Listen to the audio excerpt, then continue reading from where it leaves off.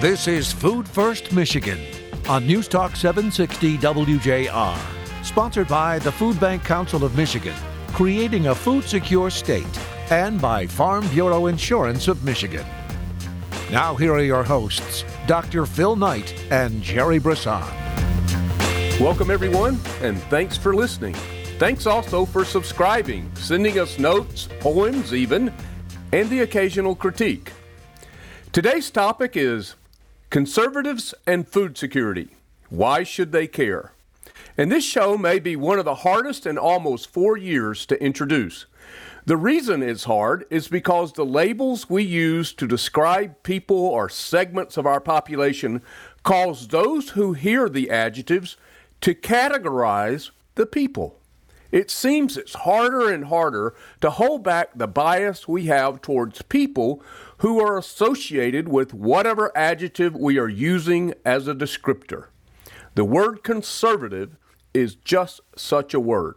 So let me ask you to hold back your bias, judgment, and even your temper, and give Jerry and I a chance to win them and you. The fact of the matter is that we have many friends of this movement who are more conservative in their leanings, whether that it's political, social, or philosophical. They support our work and believe in us to solve this problem. Misconceptions, misunderstandings, and missed opportunities all contribute to why conservatives are allegedly less engaged in the fight against hunger across America. Stay with us and enjoy the ride as Jerry and I unpack with our more conservative, traditional, cautious, and conventional members of society and our government, and why they should come alongside of us and help us to create a food-secure Michigan.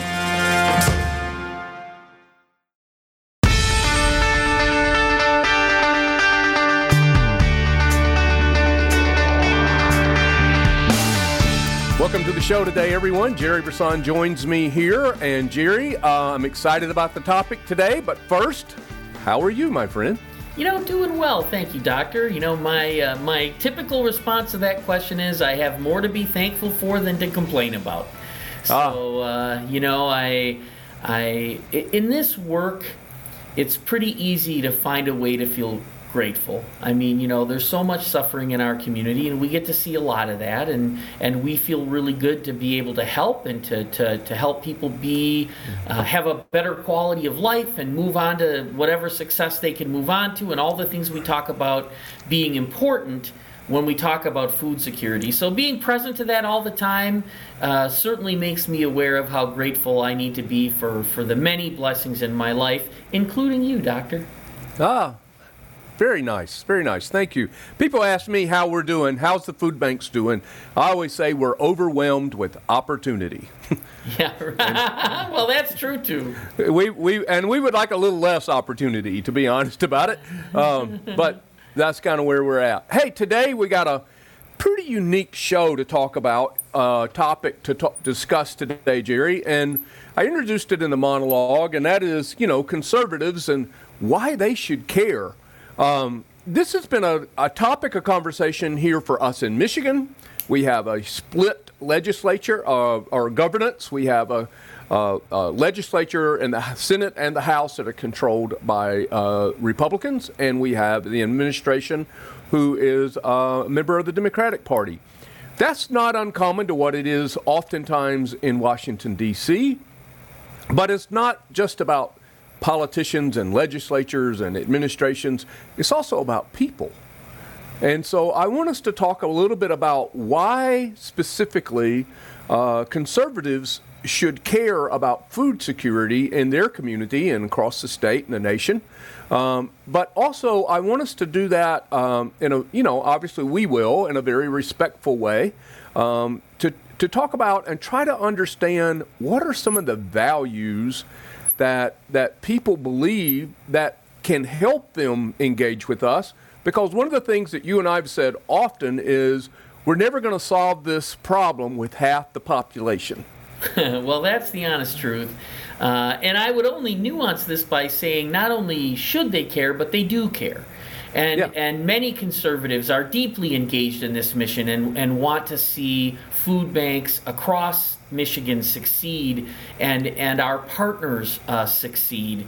And partners, when I say that, who do we mean? Certainly the pantry, soup kitchen, shelters, but healthcare and education and all of the people that are helped when we do our work well. And conservatives care deeply about the success of the programs that are run to help people. So indeed, it's a good topic because we often, in our polarized way, make assumptions about people's motivation. Right? And we have to be careful about that for one reason is while one person who is labeled a conservative might be motivated a particular way, another conservative might not be motivated that way. And so there's lots of different, variations of attitudes and motivations. But from all of those variations, we have a majority that support our work. So talking about the things we've learned about conservative values and why they like what we do is a great topic to put out there. Well, I think generalizations of people, generally speaking, is a half step away from assumptions. And I think we all know what happens when we do that. Yeah, right. That's the saying goes. As the saying goes. So, all right. So let's start with values, Jerry. Let's values, I will define this as, for me, values are guiding principles for me. Many of the values that I have, or several of the values I have, are what I would call non-negotiable. I'm pretty fixed on those. I've decided a long time ago I'm going to be an honest person. So that's a value for me. That means when the opportunities to not be honest come along, I'm not going to accept those because I've already made the decision to be an honest person. So those values are guiding principles for us, and certainly our conservative friends have some guiding values that determine their thinking, their philosophy, and in this case, how they can join in our mission. So, a long talk about values. I'm going to try to turn that into some statements that I think represent values. So for example, a lot of times when you hear conservatives talk about what they want, they talk about smaller government, right? And there's a lot of reasons why they talk about smaller government and why they think it's important for government to be smaller, and there's probably several values that contribute to that statement. But if we just take at face value that in general it's a pretty common thing to hear conservatives talk about smaller government, I think it's one of the reasons that it's common for conservatives to like our work. And the reason is that we improve government programs, and for us, we can honestly say that we can do both more and better with the money that's currently being spent on government programs. Now, we work with a lot of people in government, particularly state government, who agree. And we work very closely with people, the Michigan Department of Education and the Michigan Department of Health and Human Services, to name several, to show them how we can drive higher value and lower cost.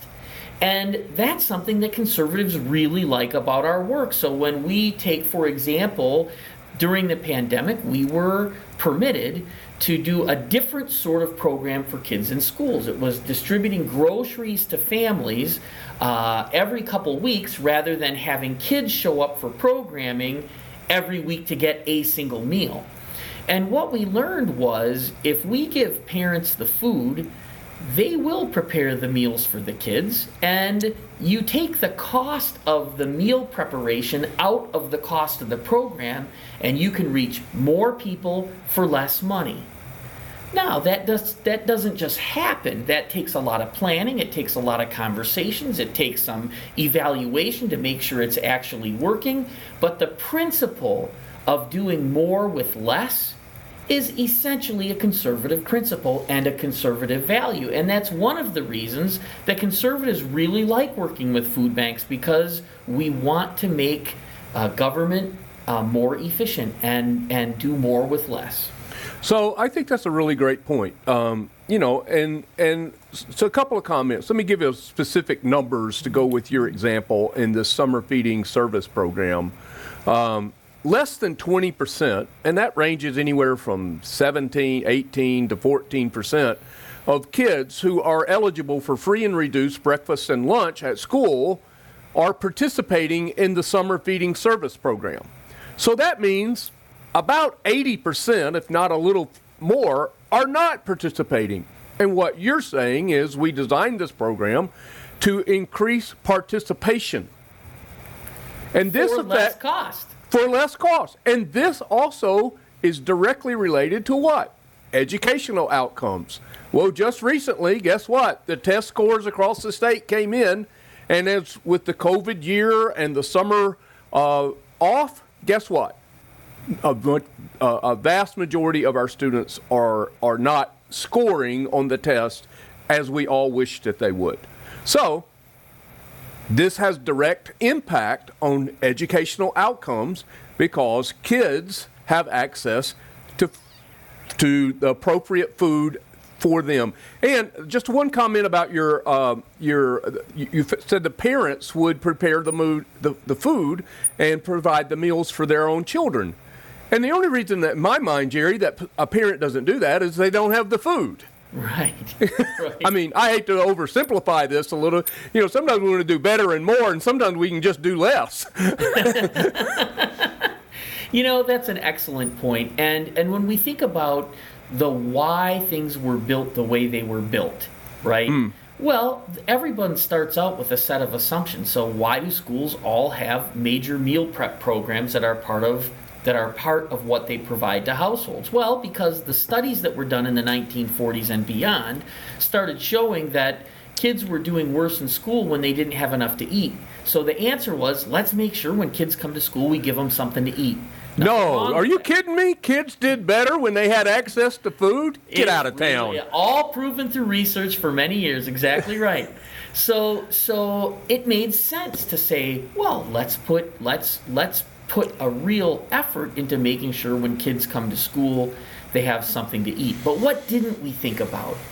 Well, we didn't think about what the long-term cost of that would be over time. We didn't think about the amount of effort it would take on the part of the schools to employ people to do that work. We didn't even know what that would look like 30, 40, 50 years later. We also didn't think about all the meals that kids don't get not at school. And if we only take care of one meal a day at school, how do we make sure kids have the rest of the meals, right? So there's a lot of things that weren't considered, even though what was considered produced a lot of good.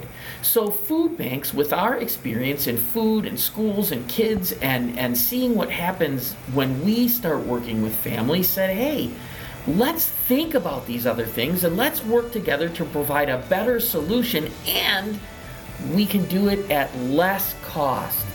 And of course, that's awesome. It really does work. We have a lot of research on our side that shows that it works. And why wouldn't anybody like that, particularly conservatives who think government should be more efficient? Well, higher participation at lower cost. It sounds like you met both values to me. Yeah. And so this is Jerry Brisson. I'm Dr. Phil Knight. This is Food First Michigan, and we're both back in just a moment.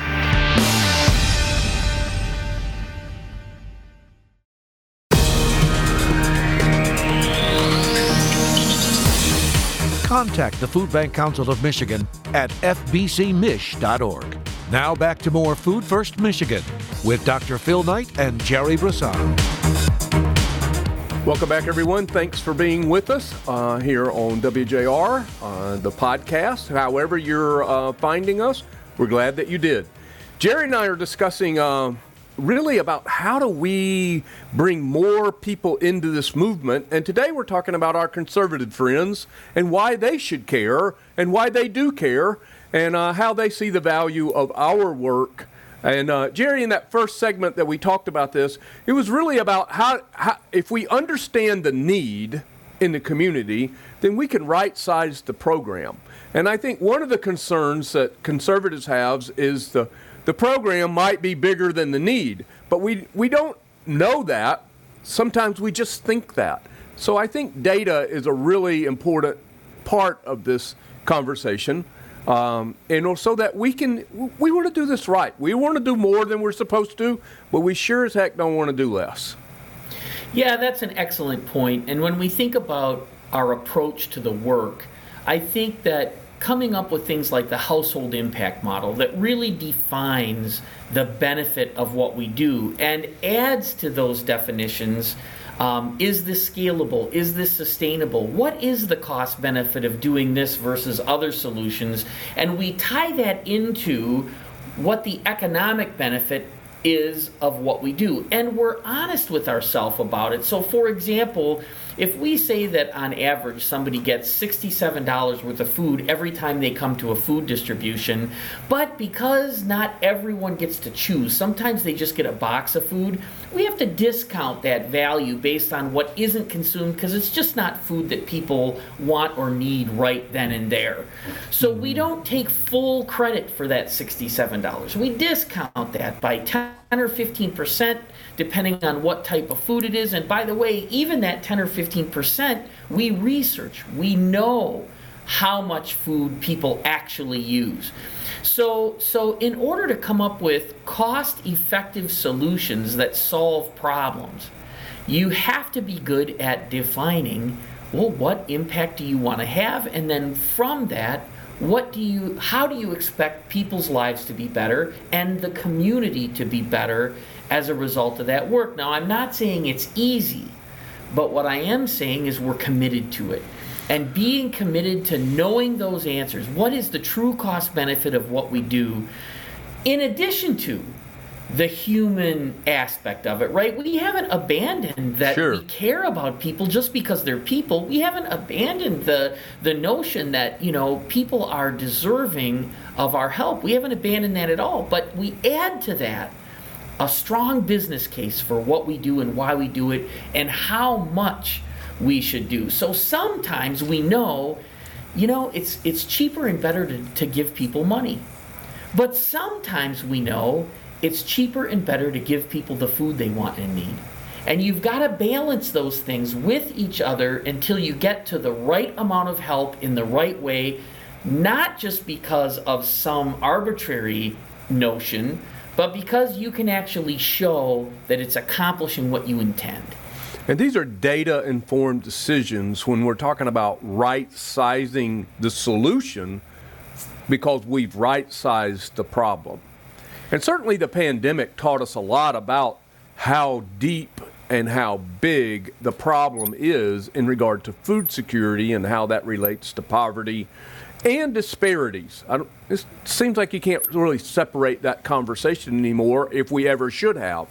But I think that what you're driving at, Jerry, is, and we've done a show on the household impact model, so people can go to our website, foodfirstmi.org, and Google household impact model, and you'll understand what we're talking about there. But since the day I met you, you've been talking about until food banking understands its impact, we're always going to be crippling ourselves in how we can make the case for our work and certainly the business case for our work.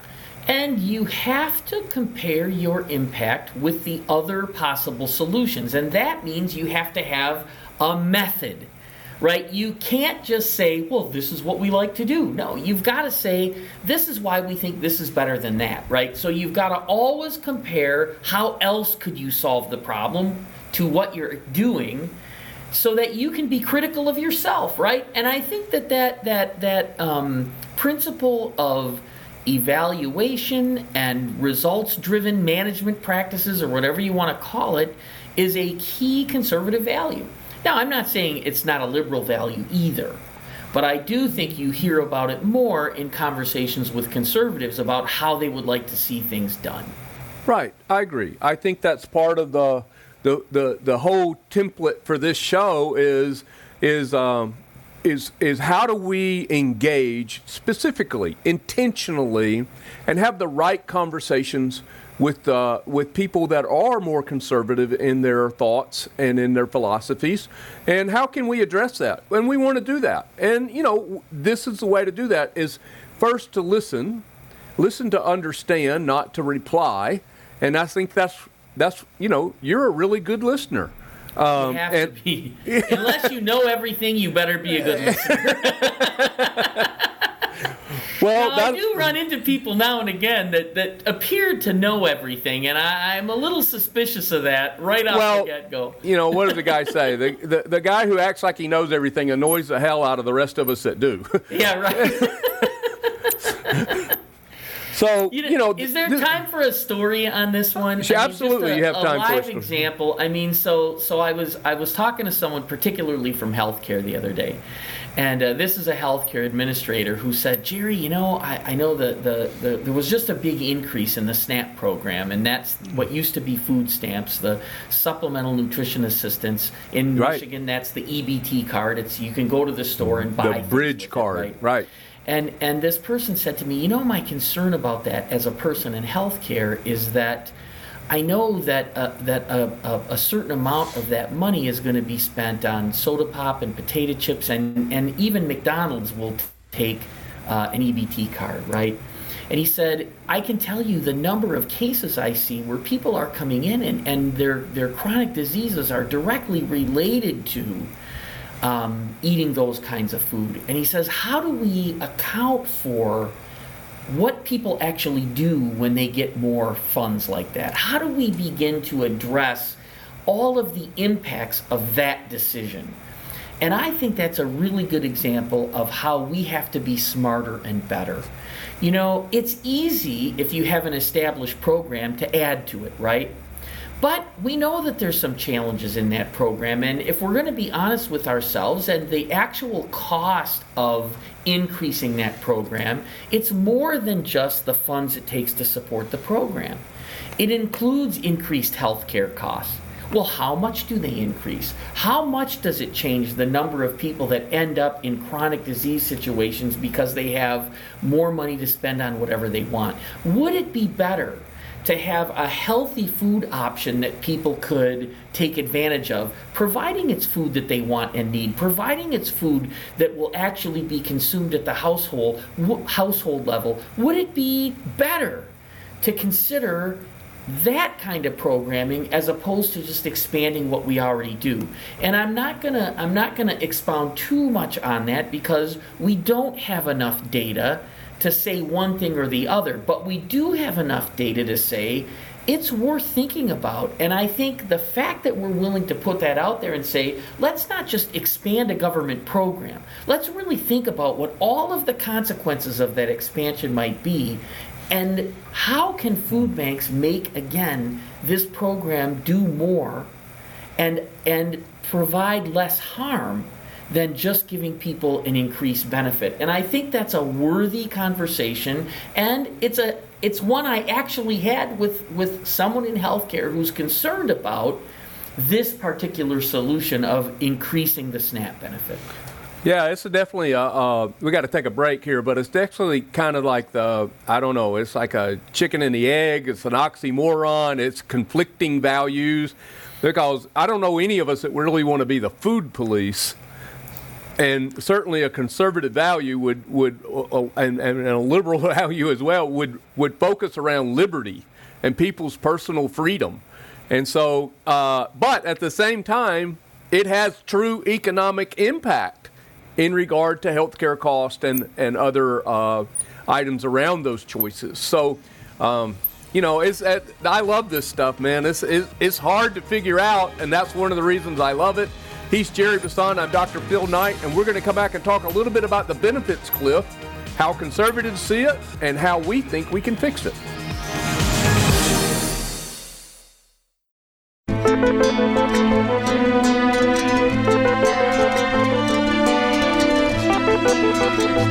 Food First, Michigan. Once again, here's Phil and Jerry. Thanks for joining us. We're back with Jerry Brisson, Dr. Phil Knight here. And Jerry, we're talking about why conservatives should join us, come alongside of us, and help us solve this frustrating, aggravating challenge of food insecurity. And one of the problems we have, honestly, is what we call the benefits cliff. Can you help us understand what that is and then maybe we can talk about a solution that I think everybody can get behind. Yeah, I mean, the benefits cliff is actually a phrase that's talking about as you make more money, the amount of benefits you qualify for goes down, right? And so that's less resources coming into your house. So there's a certain threshold at about 180% of poverty where you get no further benefits. You don't qualify for any government benefits. Once you hit that threshold, when you look at the value of those benefits compared to the income you're able to make from working, there's a drop-off point where it's better to not work as much and keep those benefits than there is in getting even,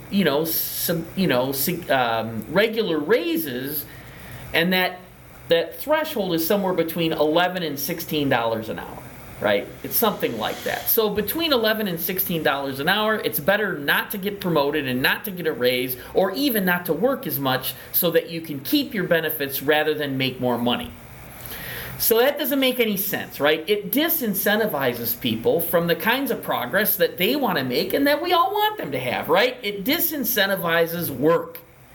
And that's not smart, right? So that's how I would describe the benefits cliff. Did I leave anything out, Doctor? No, I think that's really good. And I think in Michigan it's somewhere around $14 an hour that you lose. And let's talk about what those work supports are, those programs. So there's child care, there is housing, free and reduced housing cost, and then there is the food benefit, like you talked about earlier, which is SNAP.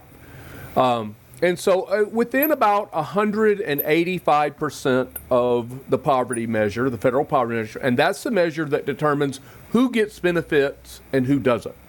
Now, we've talked about that a lot on this show, and I think everybody understands, especially a show we did maybe a year or so back with Stacy Dean, and I wanted to know where the federal poverty measure, which building housed it in D.C., because I wanted to have a conversation with those people, because it's not been updated in over 60 years, and it continues to measure wrong.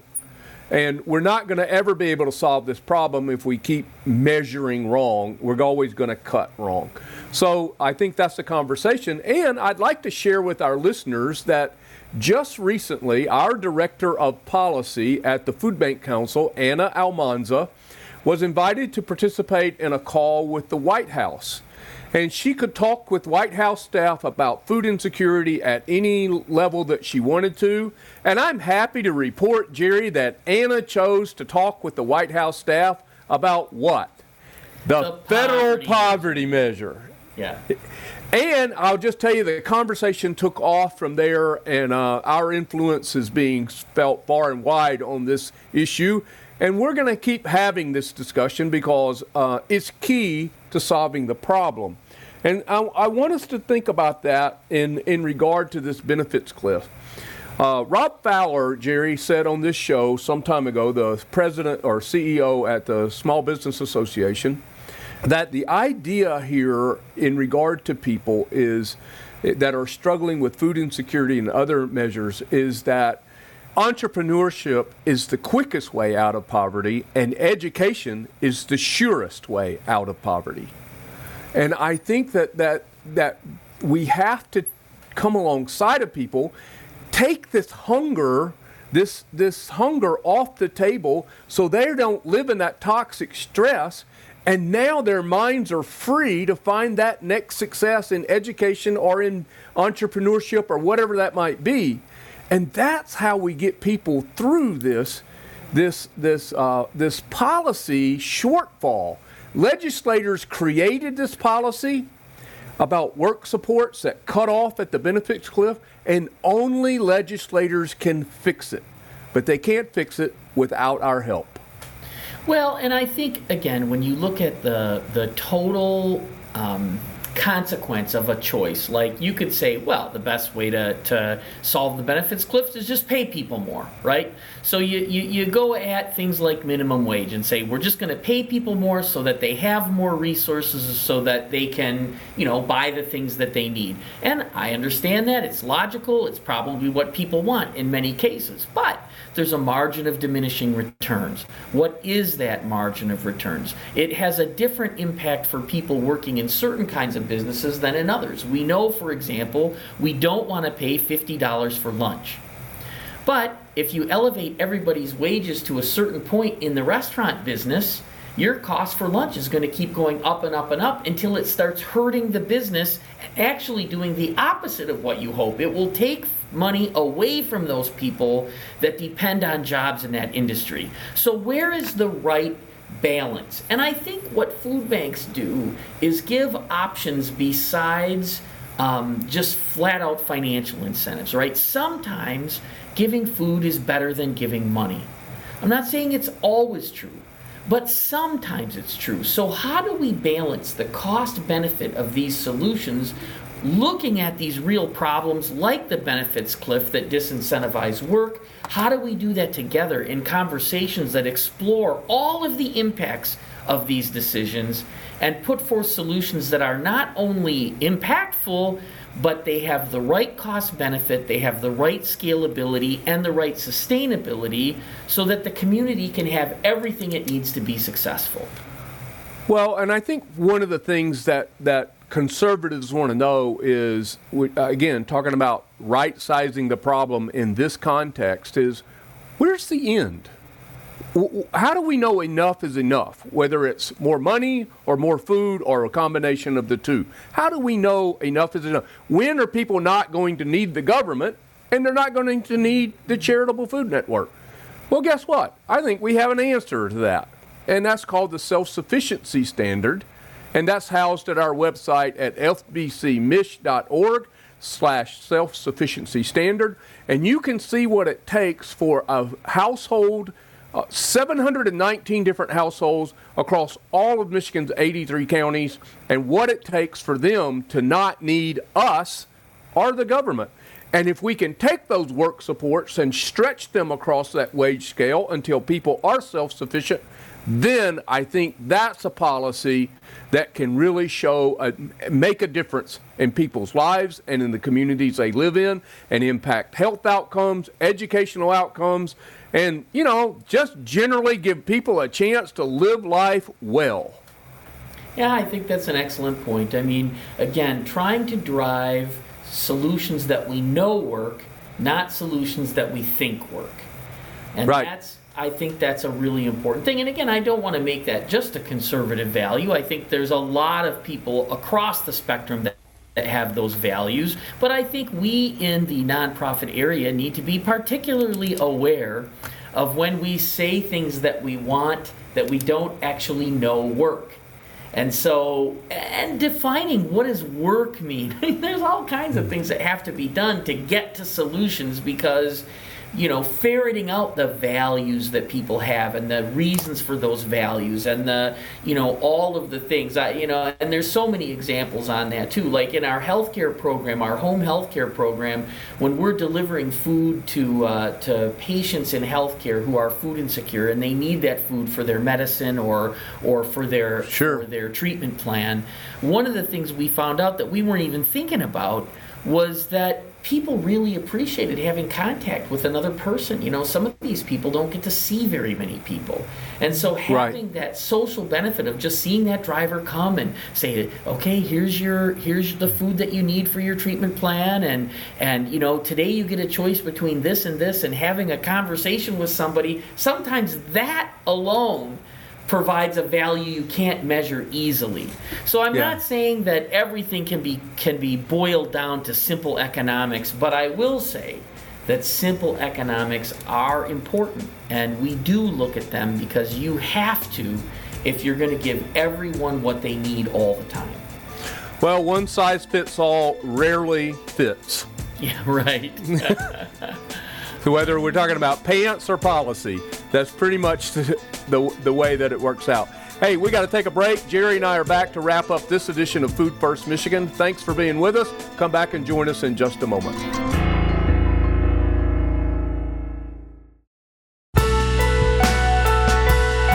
Well, we appreciate everybody being with us today. And Jerry, we're attracting conservatives to this movement and why they should join us. And many of them are, but we want them all because we need everyone to help us solve this problem.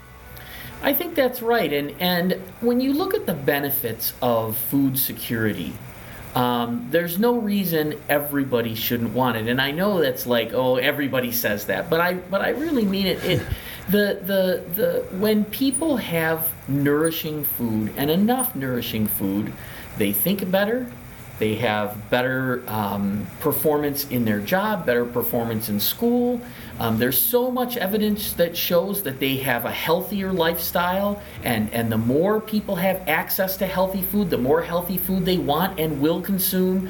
There's so much evidence around the benefit and the value of food security, and particularly how nourishing food drives a better life, right?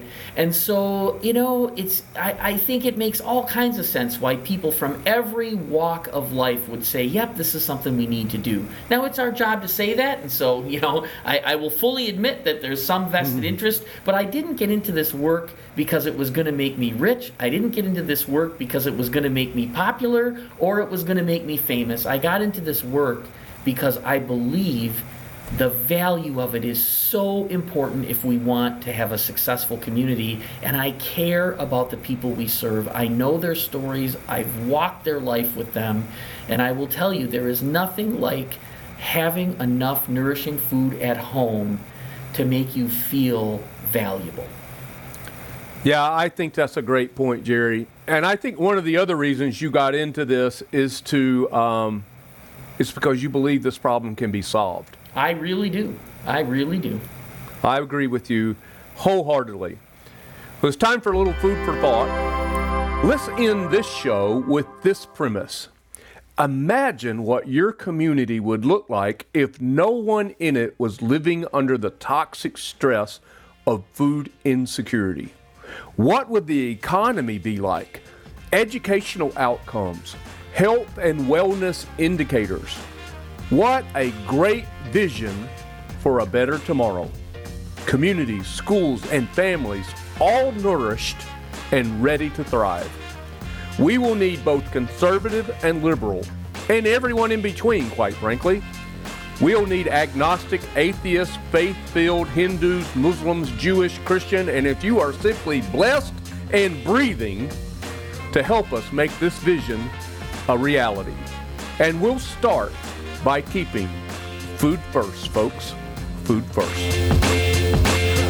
Food First Michigan, presented by Farm Bureau Insurance of Michigan and by the Food Bank Council of Michigan, creating a food secure state.